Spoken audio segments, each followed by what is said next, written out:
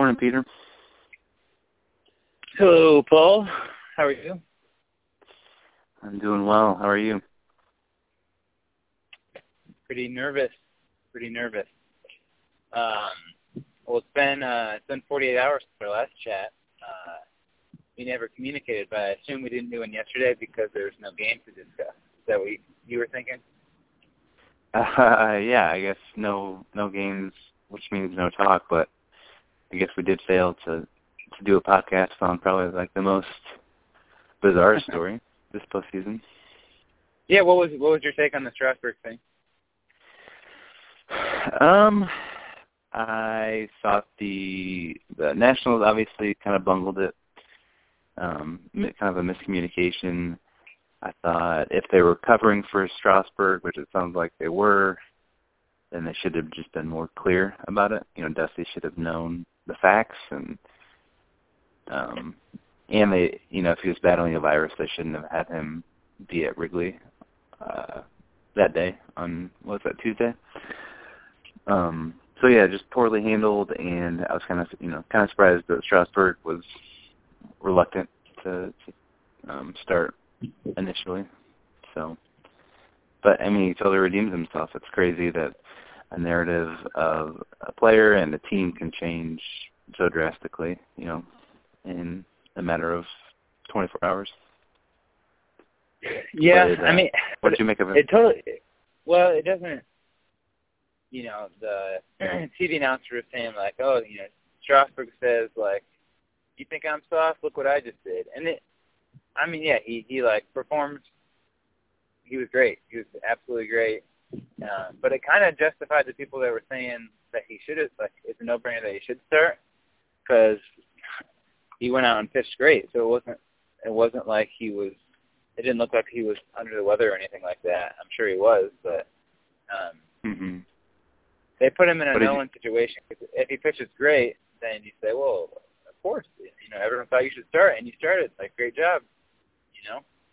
So, I don't know. In my mind, there's no question that Strasburg is soft or, you know, fragile, but, you know, that doesn't mean that doesn't have to be kind of like a character assault. He's very routine oriented, and he's not a grinder. If that's even like a word that you want to use to label someone in baseball. But yeah, it's just pretty clear that he's not. Yeah, go ahead. What did you make of David Ross's comment Tuesday night?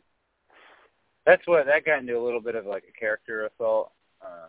And if the Cubs lose tonight, I'm blaming the loss solely on David Ross.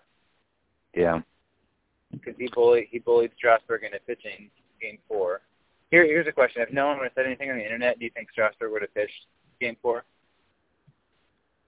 According to Strasburg, yes. I'll say yeah. I don't think he would have. Really? No. I think in his mind, it's like, oh well, I have to pitch one of the two games. You know, Gio Gonzalez or Tanner Roark has to pitch the other. So what's the difference? You know, I'm into my routine. I'm not feeling the best. You know, until all of the David Ross stuff and all the other kind of mess got thrown out there, I don't think he would have started. Yeah, but man, I guess getting into the actual game yesterday, probably one of the best pitching performances in recent playoff history, right? Oh yeah, he was great, absolutely great. I can't recall seeing like a pitch. 12 strikeouts. Yeah, and I think 8 of them were on his changeup. A pitch that was so hard to lay off of. I mean, they asked Rizzo kind of they asked him what it would be like, what it was like to try to hit the changeup, and he said, like, you know, compared it to someone who had never played baseball, picking up a bat and going into like a batting cage, so it was just like impossible. Yeah, so just a devastating changeup, and when you're throwing like 95 and you have that pitch, it's near impossible to lay off. Yeah, at one point, he had thrown it 34 times and gotten 15 swings and misses on it. Yeah. So I don't know if that increased or if that was the final tally, but to get 15 swings and misses total for a game for a pitcher is great, let alone for one of your 3 pitches.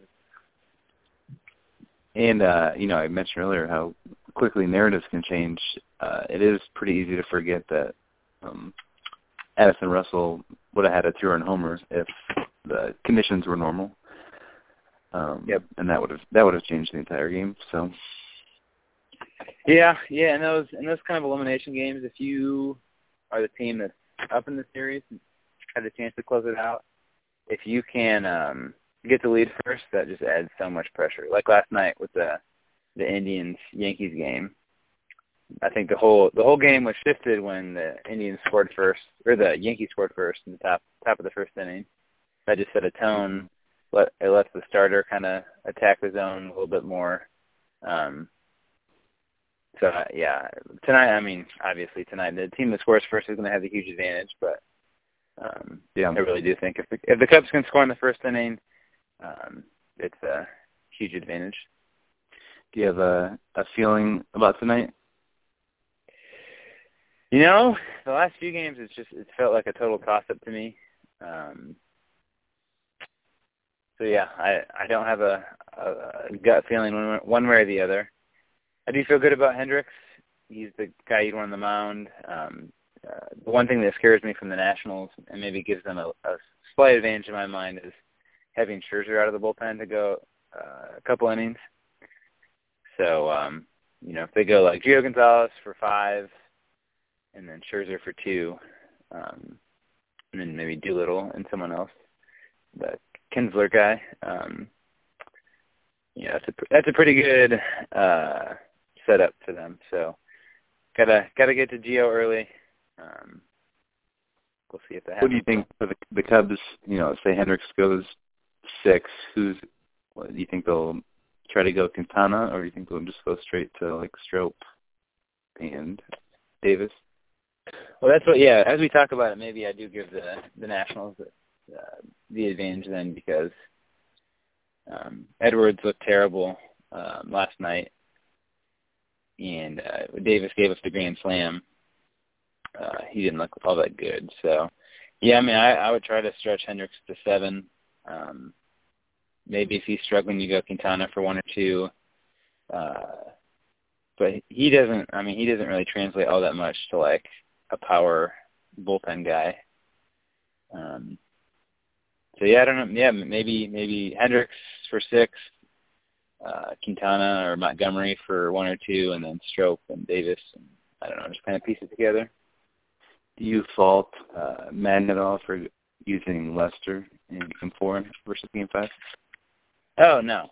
It was 1-0. The game was right there. I was totally okay with it. I think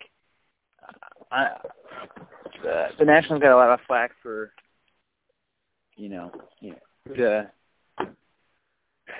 whether to use Strasburg for Game 4 or Game 5 and their pitching matchups. But the Cubs could have went Hendricks for Game 4 and Lester for Game 5, and that to me would have been a much better proposition. And I didn't hear anything online or on the radio about any of that. So maybe they could have got a little more flack for not doing that. Here's a question that nobody's talking about that I'm interested in. If Hendricks goes 5 and Quintana goes 2, and the Cubs win, does Lackey start Game 1 in LA? Oh man, I hadn't thought about that, because that'd just be a 2-day turnaround, right? Yeah, it'd be Saturday, right? Man, yeah, because you've used pretty much everyone. I think you'd have to, right? Yeah, which would be the best storyline. Man, that's hilarious. Well, I'm at work. Any final thoughts about the Indians Yankees? No, not really. It was unexpected. My World Series pick is off the table.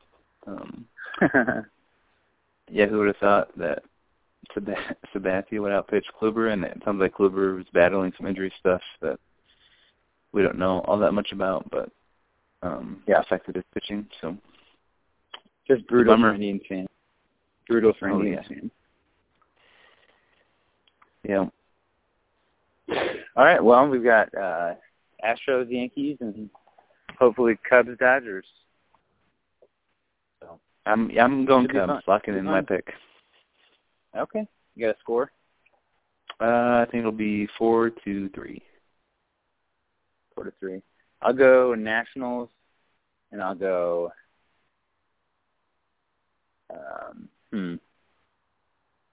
I'll go 5-2. 5-2. All right. Well, could be fun. Yep. Peace. Happy.